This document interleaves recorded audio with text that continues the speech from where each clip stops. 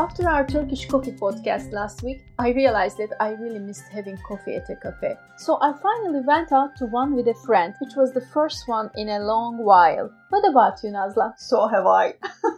But I've not yet set foot in a restaurant ever since they were closed down on November 20. I actually miss dressing up, going out and ordering something out of a long menu at the whiff of the moment. And you wouldn't have to clean up afterwards. Particularly that. But there is always the chance that we will not be able to go back to our favorite restaurants because so many of them went out of business during the pandemic. So today we want to discuss restaurants and the place they have in our life and heritage. We'll take up the 2000 years history of eating out, how restaurants developed in this part of the world, and what they mean for us personally, before and during the pandemic. And of course, our tips on where to eat and where not to eat in Turkey and beyond.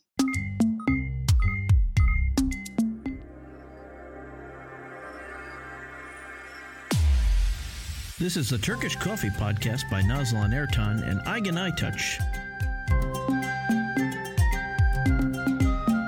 Two witty women who have been friends for decades as they traveled and worked all over the world. As we discussed in our podcast on food, restaurants like coffee houses was a casualty of the COVID-19 pandemic. The restaurants that had been part of our lives closed down, some of them permanently. But there have been some small positive signs this month. First of all, the financial aid to the catering sector has materialized. The Turkish government has started last week giving subsidies to restaurants that have suffered a serious loss of profits. Secondly, as of March, the restaurants started having guests. Though none of us has gone yet, many people have. But of course, the restaurants can only take half the tables they used to have before the pandemic. Yes, COVID-19 has and will continue to change the sector both in Turkey and globally. There are, of course, certain lessons and measures that the restaurants have taken, which I hope they keep. I agree with that, particularly on hygiene. Hopefully, the pandemic has put an end to those buffet tables, which had long been on the decline anyway, besides holiday resorts and cruises. They are not only very wasteful, but neither are they particularly sanitary. Well, the customer's desire for hygiene will remain on top of the agenda for a while for sure. And it could even conflict with the pre-pandemic sense of aesthetics and ambience. Just imagine the traditional fine dining scene in the old days. You arrive at a restaurant and your table is already set with a tablecloth or chic placemats. The cutlery, the glasses are all laid out and shining before your eyes. Oh, the good old days. This would be unacceptable now. The sanitation would need to be more visible to diners, both in high-end restaurants and in your neighborhood diners. So one use only cutlery or cutlery brought in a special package perhaps. And I think it would be a long while before tablecloths come back. And definitely not linen napkins, they are not coming back. But somehow the restaurants will cope. After all, they have managed to come that far in history. They have weathered many difficulties, from the economic crisis to harsh rulers who wanted to close them or stop them from selling alcohol. Alcohol licenses of restaurants are a very controversial issue, of course. Turkish restaurants have been complaining that it has become very difficult and long to obtain permission to sell alcohol. A recent regulation last year also made it very expensive to obtain this license. To give a concrete example, the owner of a wine bar can actually buy at least 300 bottles of good quality wine for the price of a wine license. This is a major expense for a startup. But ever since people started dining out, there have been restrictions on what they can and cannot eat, ever since restaurants started in Pompeii 2000 years ago.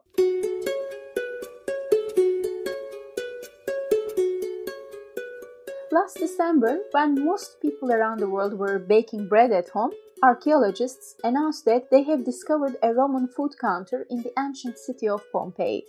The stand dates back to before 79 after Christ, before Mount Vesuvius erupted, destroying the city. Yes, it was to Pompeii that Romans came to gamble, to find girls, and to eat and drink. In fact, the word hospitality comes from the Roman hospes, meaning host, guest, or a stranger. So many conflicting meanings in a word. Yes, funny, right? And Romans believed that Jupiter, the god of gods, was ready with his thunder to punish those who did not obey the laws of hospitality. But I suppose it wasn't before very long that this god-watched hospitality became organized and commercialized. The food was not free, as price lists were also found. The archaeological discovery last December found food stalls and even fragments of duck bones, remains of pigs, goats, fish, snails, and fava beans in earthenware pots. Some of the ingredients had been cooked together like a Roman-era paella. That sounds delicious, actually. But this last discovery was of a fast food stall in Pompeii. Archaeologists have also found around 160 properties that have been bars or restaurants in the area. These had ovens, sinks, and storage spaces. So you are saying that restaurants came before coffee houses historically? Yes, according to most accounts, they came right after brothels and in parallel to inns. They served wine, not coffee or tea or even hot water. But that irked Emperor Tiberius, who worried that people who sat together to eat and drink may plot an uprising. So he put restrictions on the eating houses. Then his successor, Claudius, closed down some of the taverns. But finally, Emperor Nero, who loved taverns himself, came up with a guideline. He said that only vegetables or pulse could be sold there. And of course, wine. The Roman innkeepers invented the concept of mixing water and wine. Honest ones put that on their price list. Water with wine was half the price of wine. Others did that secretly. Some of the graffiti found on the walls of those inns showed the customers' curses and complaints. And hence the birth of the first restaurant critics. But I suppose inns, taverns and restaurants were not only present in the Roman Empire, but other parts of the world as well, no? Yes, of course. In my research, I came across this theory that the home of restaurants was China in the 12th century. And knowing your love of Asian cuisine, I noted this down for you. Good. It certainly wouldn't be a surprise that restaurants started in China. They had a huge culinary culture, there was a lot of movement around a huge land, and of course there were huge cities. Exactly.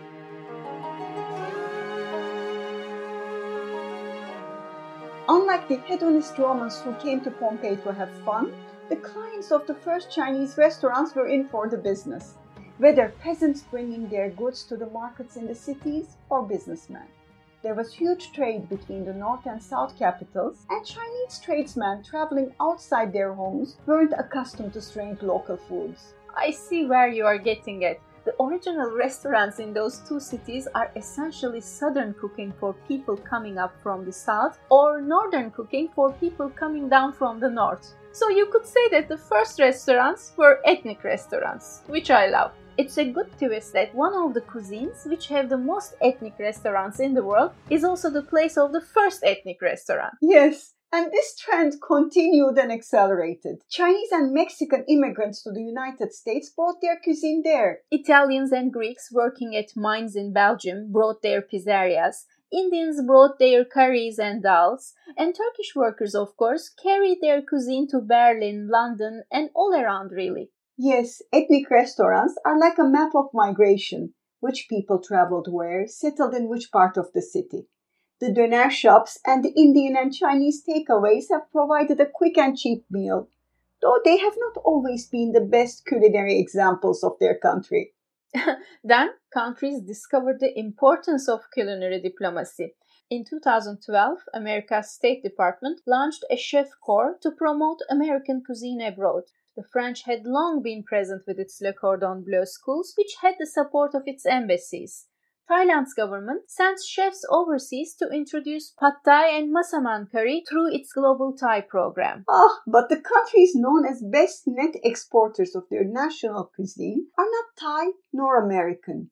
A recent study by the University of Minnesota, based on restaurants around the world, shows that the largest net exporters of their cuisines are the Italians and the Japanese, followed by Turks. By net exporter, we mean that the number of Turkish restaurants abroad are by far higher than ethnic restaurants in Turkey, right? Right. Most Japanese and Turks indeed prefer their own cuisines. Do you remember how we used to complain in Ankara that there were no Indian or Thai restaurants? Finally, we took a cooking course to do it ourselves.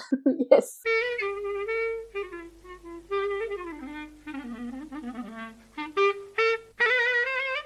But I do want to take you and the listeners to the restaurants of the Ottoman Empire, and to the first state regulation on how they should be run. Tell us, who were the first restaurateurs of the empire? The Greeks with their taverns, or the Armenians with their suites, or the Levantines? But let's look for a moment at the term restaurateur. This, of course, takes us to the most popular story of restaurant history. Since the word restaurant is French, from the French word se restaurer, or to restore or revive oneself, the French insist for centuries that they founded the modern restaurant. That's very basic culinary history. When the French Revolution broke out, the aristocrats were beheaded, and their cooks, now out of a job, went to the large cities, opening their restaurants to the new bourgeoisie. This may well be the beginning of fine dining, but there were taverns and alehouses all around Europe before the Revolution, from London to Greece. By 1577, there were 24,000 alehouses in England. It doubled in the next 40 years. Exactly. Samuel Johnson, the witty British linguist, said in 1791 that nothing produces as much happiness in man as a good tavern or a good inn. The catchword was, of course, man. Exactly. From China to London, women were not among the customers. And certainly not in the Ottoman Empire. Definitely not.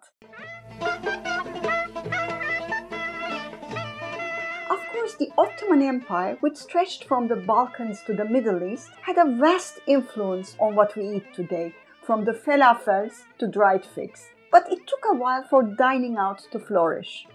The first food offered to the residents of Istanbul came from the Sultan's kitchen directly. The Topkapı Palace had 10 kitchens, with 1,600 staff who prepared food to the Sultan, to his family, the palace staff, and the public, to the wealthy locals, to those with nothing. So, one of the ways to eat out around the 15th and 16th century was to linger near the palace, ideally mid-morning or after the mid-afternoon prayer. Exactly. And the food was also served at imarets around the empire. These, located around mosques, would provide food to the poor, to the travelers, to the students, and lastly, to women. These were mainly pot stews and soups. They were free of charge, but there was also eateries around the empire which charged for their food. And these fell under 3 categories. Tandoori shops, the forefathers of the ocakbaşı of today, vegetable dishes and stews ready to serve, which made up the esnaf lokantası, the small restaurants of today, and those which specialized in tripe and tripe soups. But there must be more. By the 16th and 17th centuries, there were taverns run by the Greek population and pastry shops. I remember that I read in a book women were allowed to go there and enjoy milk puddings. You are right, but the palace kept a sharp eye on these. A decree in the late 16th century banned women from those shops because they were used for prostitution. So men and women were simply looking at each other's eyes, but probably in that strictly conservative society, even this amounted to prostitution or adultery. I also heard that the first sanitation rules for eateries were made early 16th century. A decree of the Sultan in 1502 said that food should be cooked immaculately and served in clean bowls, and the aprons of chefs should be clean. Exactly. But none of these early restaurants remained in our days, unlike Wilton's in London, which dates back to 1742, or Précope in Paris, where the French Revolution was plotted. We do not have very old restaurants in Turkey. The oldest I know is Hacı Abdullah, that dates back to 1888. In Ankara, there was the Karpiç restaurant, established by a Russian refugee in 1923, and it was perhaps the only restaurant in the young capital. Mr. Karpovich, known as Papa Karpiç, often entertained the political and diplomatic elite there.